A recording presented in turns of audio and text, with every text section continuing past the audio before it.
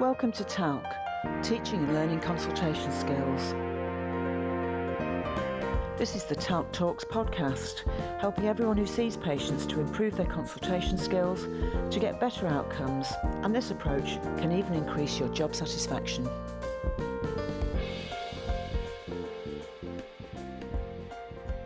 This podcast is brought to you with the support of Health Education England North West and their talented GP educators, two of whom are with me today. Would you like to introduce yourselves? Julian. Hi, I'm Julian Tompkinson. I'm a primary care medical educator in Manchester and a GP and GP trainer in Bolton. Thank you. And Anne? Hi, I'm Anne Thomas. I'm a GP in Manchester and a primary care medical educator, also in Manchester. Thank you. Today's podcast concerns the module called TALC Skills for Effective Information Gathering, and it refers to the specific chapter called Can Reading Between the Lines Make for a More Accurate Diagnosis?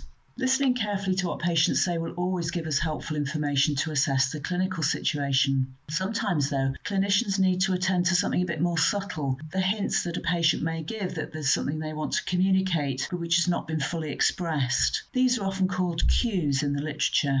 Today we're going to explore a bit more about what cues and clues are all about and discuss how educators can help clinicians to develop their skills in acting appropriately when they get cues. Anne, can you explain a bit more about what a cue actually is and maybe give us some examples?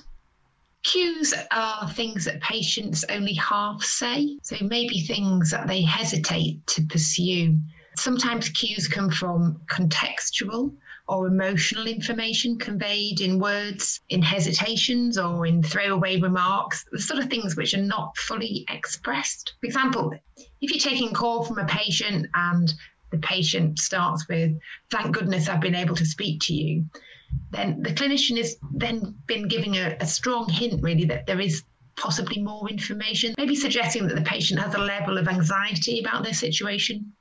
Sometimes cues are non-verbal. So, for example, someone who's coming in limping heavily or with a plaster cast on, that's one big cue that something has happened. Thank you. I think it's often helpful to regard these things more as clues than cues. Clinicians are a bit like detectives. We have to pay attention to all the evidence a patient is telling us. And some of that's only sort of hinted at or given non-verbally, like if somebody rolls their eyes when you ask about their smoking habits. So let's have a think about how educators can help clinicians to develop their skills in using cues and clues. Julian, how can this be approached from an educator's point of view?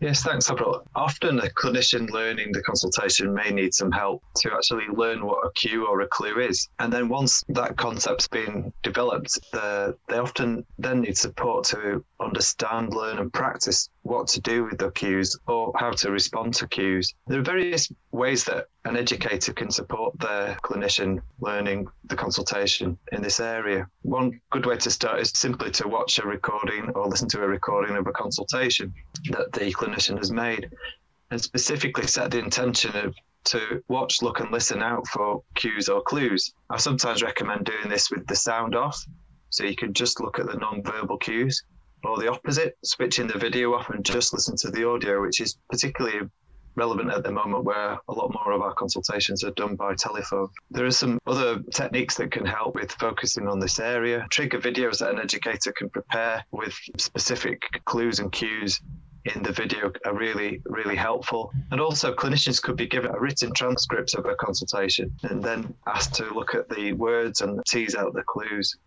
Those all sound really useful and quite varied methods for helping people to spot the clues and cues. Could you give us an example of how a transcript might help that? What's that all about?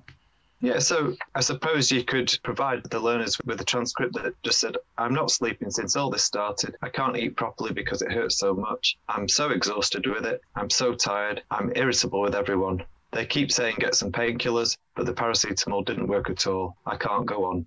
Well, there's only a few words there, but there are a large number of verbal clues and cues, and you can imagine the tone of voice that the patient might have said that in. And also there's some kind of quite desperate words like "I can't go on" and "I'm not sleeping." So there's a lot of clues in there, aren't there? And if we notice all the hints that people give in their words and their non-verbal clues, we're going to see a lot of information from every patient. What approach can clinicians take to manage all this? Surely if they respond to every cue or clue, well, they're going to be there all day, aren't they? Yeah, that's a really important point, Avril. I think particularly our clinicians in training, they admit to sometimes ignoring the cues presented to them because it really feels like they're opening a can of worms. And I think that's a pretty natural reaction. I mean, particularly if you're feeling very time pressured or you're fearful of dealing with the emotional content that's often contained. If you're yet to develop the skills in these areas, then these can be real fears, and acknowledging these worries is really important. I think what's really helpful here and what's needed is to actually think of a strategy for dealing with the cues rather than giving simple instructions to pick up cues. And there are different ways to do this, to sort of develop and understand this incomplete information coming from the patient. So with cues, we do one of three things. We either pick up on the cue. Another option is to park the cue mentally and come back to it later. Another way is to use the cue, putting it into the whole picture. I like the idea of having a strategy for cues. Could you expand by saying something a bit more about picking up the cue in the first place? Yeah, in that previous example where the opening line contained the phrase, "thank goodness," when the doctor had called, we might use the skill of paraphrasing, saying something like, "It sounds like this issue is of some concern to you." So this is an active listening skill. Another active listening skills which could be used here would be the skills of reflecting back to the patient, echoing what patients say, or even using a phrase like, "Go on, tell me more about," whatever it is. It's always going to be better to follow up on a cue with a further inquiry rather than simply guessing what the patient means. I understand there's something about feeding back that you've heard it, but then trying to understand it in a bit more detail. Julian, I wondered if you would expand on what's meant by parking a clue and sort of mentally and coming back to it later.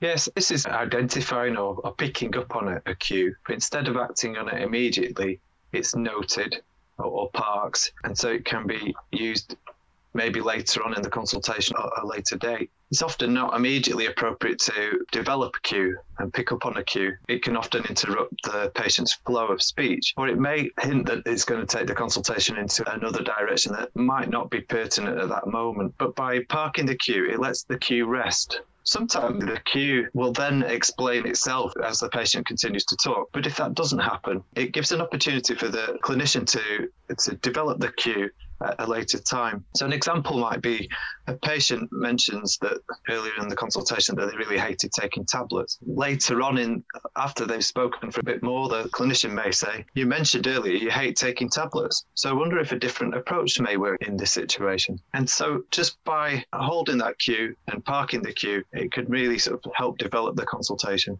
That makes a lot of sense, and that means you don't have to chase after every single cue the whole time, which, as you say, could interrupt the flow quite a lot. The final strategy about putting the cue in the whole picture might mean noticing lots of different things about the way somebody looks and behaves, the things they say, and then summing it up in a more holistic way. So something like, "From everything I've heard and noticed today, you're significantly worse than when I saw you last week," which tells the patient that you've noticed a lot of different things without having to go after every single one. Or the clinician might say something like, "Overall, it sounds like you've got a lot of breathing problems and this has badly affected all areas of your life." And again, that doesn't necessarily mean picking up every clue about, oh, they're struggling to do their shopping or they're waking up at night or whatever it is. This area of work is really, really important clinically because people often hint at physical or emotional symptoms that will help us to make the diagnosis. And there's more information about this in the written materials that support this chapter, together with some reading and follow-up information. And the active listening skills are also covered in other chapters in the module